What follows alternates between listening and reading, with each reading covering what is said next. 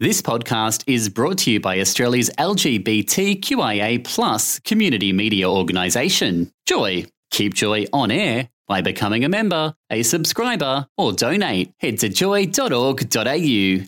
Joy, a diverse sound for a diverse community. Welcome to a Joycast from Joy 94.9. Visit joy.org.au to find out more about our Joycasts. Joy 94.9, Sound Museum tonight, your inside guide to the music industry with myself, Leo, and Brian tonight. Now, Brian, we love going back to the 80s. We sure do. I do. I know that for sure. Oh, it's a great era for music.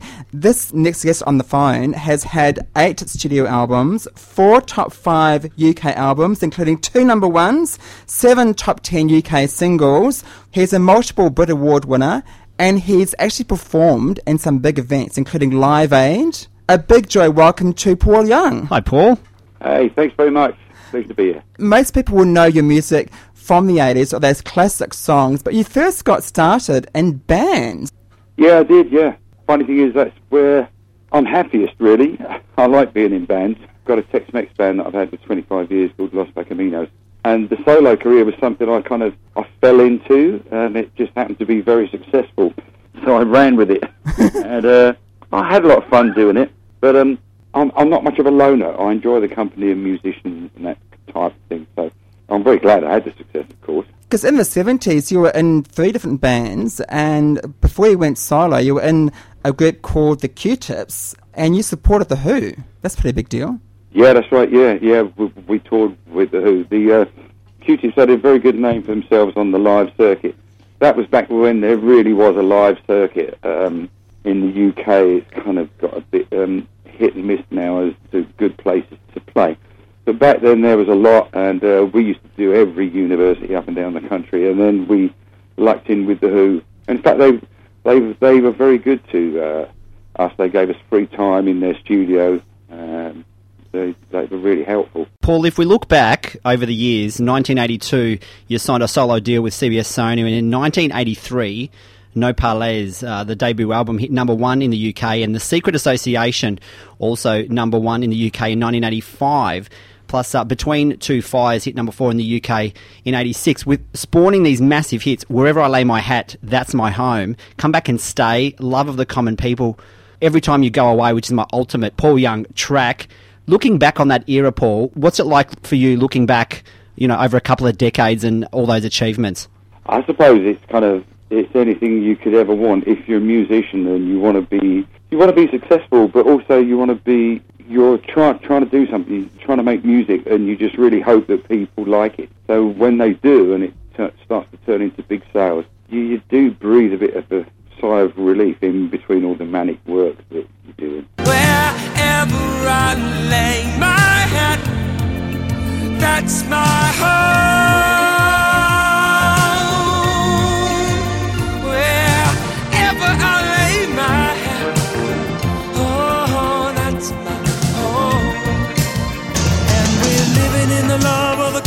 People, smiles from the heart of a family man. Daddy's gonna buy you a dream to cling to. Mama's gonna love it just as much as she can. And she can. Just come back and stay for good this time. Did you come back and stay for good this time? Come back and stay.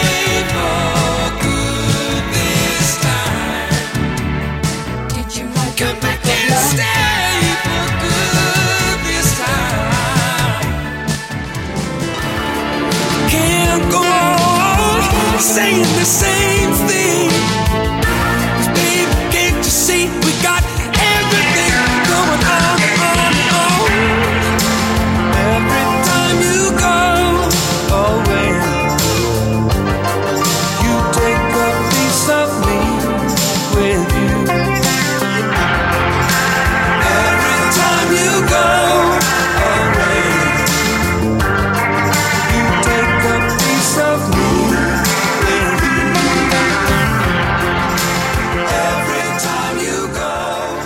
The amount of work involved, when you do have a hit single, the work gets even more tougher because you've got to be in places that weren't going to be in the States and the UK, and everyone wants you at the same time.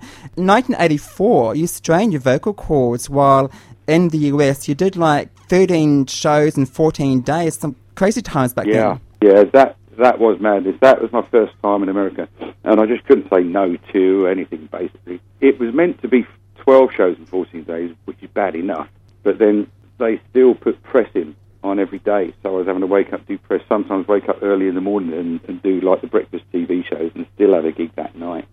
Sometimes I'd have to, the band could get on a tour bus and sleep overnight, but I'd have to go to bed at about midnight and then be up at 4 to get a flight, and it's just, and then the Pretenders pulled out of an afternoon festival, and it was on the way between one gig and another, so we did one as well, and it was just ridiculous, you know. But I didn't know how much the human body could stand. I was just so excited for everything to be happening. I was going, yeah, I'll do this, yeah, I'll do that. Vocal cords made out of titanium, Paul. What's the remedy for that, for strained vocal cords? Say no. No, for my particular thing, it was muscular strain, so I just had to take time off, let it rest, and then it was almost like having muscles and muscles. So it's like having a strained muscle in your leg. So you have to take the weight off it for a while, and then you have to start to exercise it back. But it takes time, you know, it's incredibly frustrating. You tend not to think of the voice as a muscle, so you just get really sort of depressed about the fact that it's not there. You've had so many highlights over your career. I guess one of the highlights was you got to do the opening lines for Band-Aid, Do They Know It's Christmas? And it was supposed to go to David Bowie. So that must have been a pretty big deal, because at that stage you weren't that well known in the States, and that song just blew up everywhere and everyone knew who you were. Yeah, that's right, yeah. It probably gave me a big step up the ladder in America, because once again the first album was very diverse in its choice of material and styles, so America had a big problem trying to categorise me, because they love a category. All their radios, their whole radio system was built on categorisation, so they were MOR or they were AOR or they were rock stations or they were R&B stations, so you had to fit the category, and but if you bridged between two or three like I did, it became a kind of a major problem. They had a big difficulty breaking the first album, and by the time it got to the second, we'd got Every Time You Go Away on there, and that was much more suited to American airwaves. Speaking of America, Paul, Live Aid was a huge event. I actually watched some footage on DVD this afternoon of yourself doing your Live Aid gig, and you did a duet with Alison Moyet. America was involved. It was this huge event all over the world. What an amazing time that must have been, because, I mean, looking back now, I mean, I can't imagine a bigger concert. That was a huge deal. Yeah, it was a huge concert, yeah. I was actually in America. There was no way that I was to know, when I said yes to appearing at Live Aid, that my success would start to take off in America. So I was touring America, and I had to fly back to play on the English stage because they wouldn't let me play on the American stage. I can understand they've got enough to be getting on with, apart from me going, oh, I don't want to be there now, I want to be here now. So they said, no, we can't change it. So I had to fly back to the UK, do my appearance, and then get on a plane, because I'd booked a holiday close to America so that I could go back and continue my tour of America. So in the end, I gulped off at the end of the Live Aid concert, playing my part on Do They Know It's Christmas. Oh, wow. Because I really needed that break. Yeah. And if I didn't leave Wembley, I wouldn't have got my flight. Oh, boy. Now, look, if that wasn't enough for you, Paul, in 1988, you sang the Crowded House track, Don't Dream It's Over, at the Nelson Mandela 30th birthday celebration show, and the Freddie Mercury tribute concert you performed Radio Gaga in 1992. How was all that for you, mate? Yeah, that was great. I mean, the Freddie Mercury concert I remember vividly. I remember the rehearsals, and I remember going in, and the first time they struck up on Radio Gaga with these three iconic musicians. And the thing I was amazed at was how they could sound so individual, so unlike any other band, when we'd had rock and roll music for 30 years, and you'd think that it had all been done. But I thought, how can one band strike up and start to play and go, unbelievable, that is Queen. It couldn't be anybody else. It's incredible that can still happen when there's only so many notes you can play and so many things you can do with them, that you could still get that degree of individuality. And then the concert, standing there going, all we hear is radio, and everybody doing that was like the most incredible feeling. Now, Paul, that same year you actually left Sony Music, and you did a quote on your website: every artist wants to change, yet every record company wants them to stay the same. Now, our show is about the music industry, and that's still quite relevant even for today, because labels hate change. They like the same old thing. They do, yeah, and there are some bands that are happy to just do that one thing. But I like every kind of music going. Yeah, you know, I agree with that famous saying. I don't know who said it first. Some people say it's Ray Charles. You know, there's only two types of there's only two types of music: good music and bad music. And that's true, because I didn't really get rap until I heard Dr. Dre and Snoop, and then I thought, okay, now that I know that's good, and I understand what it's all about now.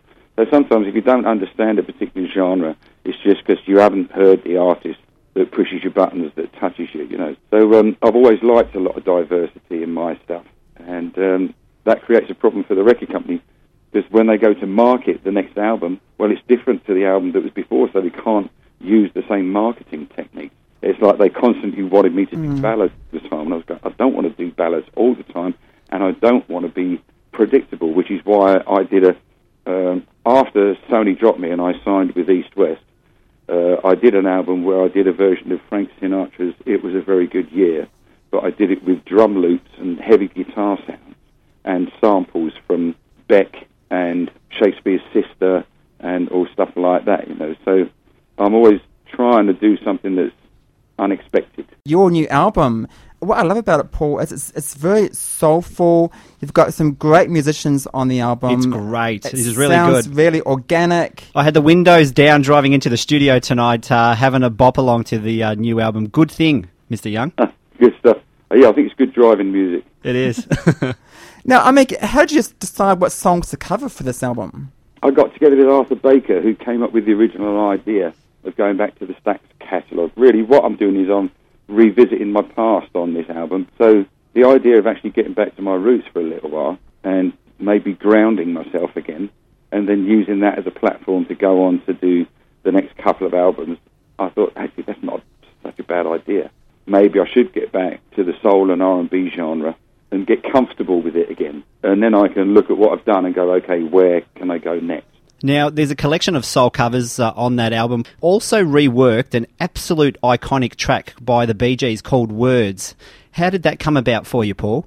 The original plan was to do all songs from the Stax catalogue, and for the current owners to put up the money to make the album. So instead of using the record company, we'd use a publishing company to finance the recording. But when that idea fell through, we kind of went back to the drawing board for a bit, and Arthur said, okay, so this criteria, it doesn't really matter anymore. So is there anything else you always wanted to try? And I love the Bee Gees. I love their material. And I've always liked that song and Run to Me as well. So, yeah, I really fancy doing Words, but let's do it in the same style. So the kind of how would Al Green have approached the cover of Words? And so that's kind of the way I did mine. It's only words, and words are all I have to take your heart away. It's only words, and words are all I have to take your heart away. It's only words, and words are all I have to take your heart away.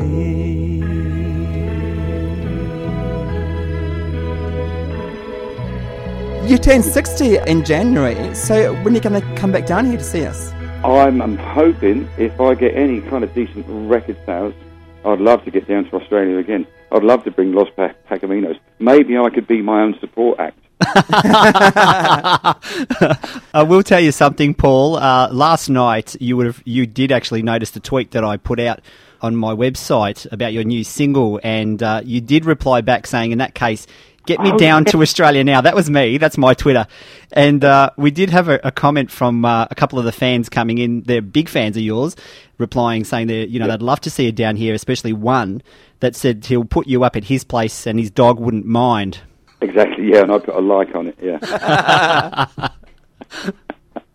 Brilliant. I've been in the doghouse plenty of times. Quite comfortable. Finally, Paul, aside from music, we hear that you're a bit of a handyman in the kitchen as well. Jeez, one out of a million. In the UK, you've been on Celebrity MasterChef and Hell's Kitchen. Now, we have our version of MasterChef starting in the next couple of weeks. What's your signature dish at the moment? How handy are you in the kitchen? Well, yeah, and I must admit, we get Australian MasterChef as well, and it's great to watch because you're able to work with different ingredients and things like that. There's a whole other thing that's going on down there, so I've watched a couple of those. They're fascinating. But my three favourite foods are Cajun food, Italian food, that's primarily for the family, and Mexican food. In fact, there's another cuisine that's kind of being born out of Santa Fe, which is a mixture of Mexican, American Indian, Asian, and classic American. And that's lovely fresh food, using fresh chilies and things like that, but not overdoing it, just to really bring out the flavours of everything. So they're my favourite. Have you been down to Malta, Paul? Because my background is Maltese, and obviously they're very handy in the kitchen, I have to say, the Maltese people. Have you been down to Malta and tested some of their signature dishes? I haven't, no. I've played concerts there, but generally I'm in and out so fast I might get one meal if I'm lucky. And hopefully we'll see you down here for some shows this year. Yeah, we'd love to see you down here, Paul. Yeah, I know, it's got to happen. Thank you so much, Paul. All right, cheers. Thank you, guys. Love is a walk down Main Street. Love is an apple that is so sweet. Love is something that can't be beat. No. L-O-V-E is strange to me.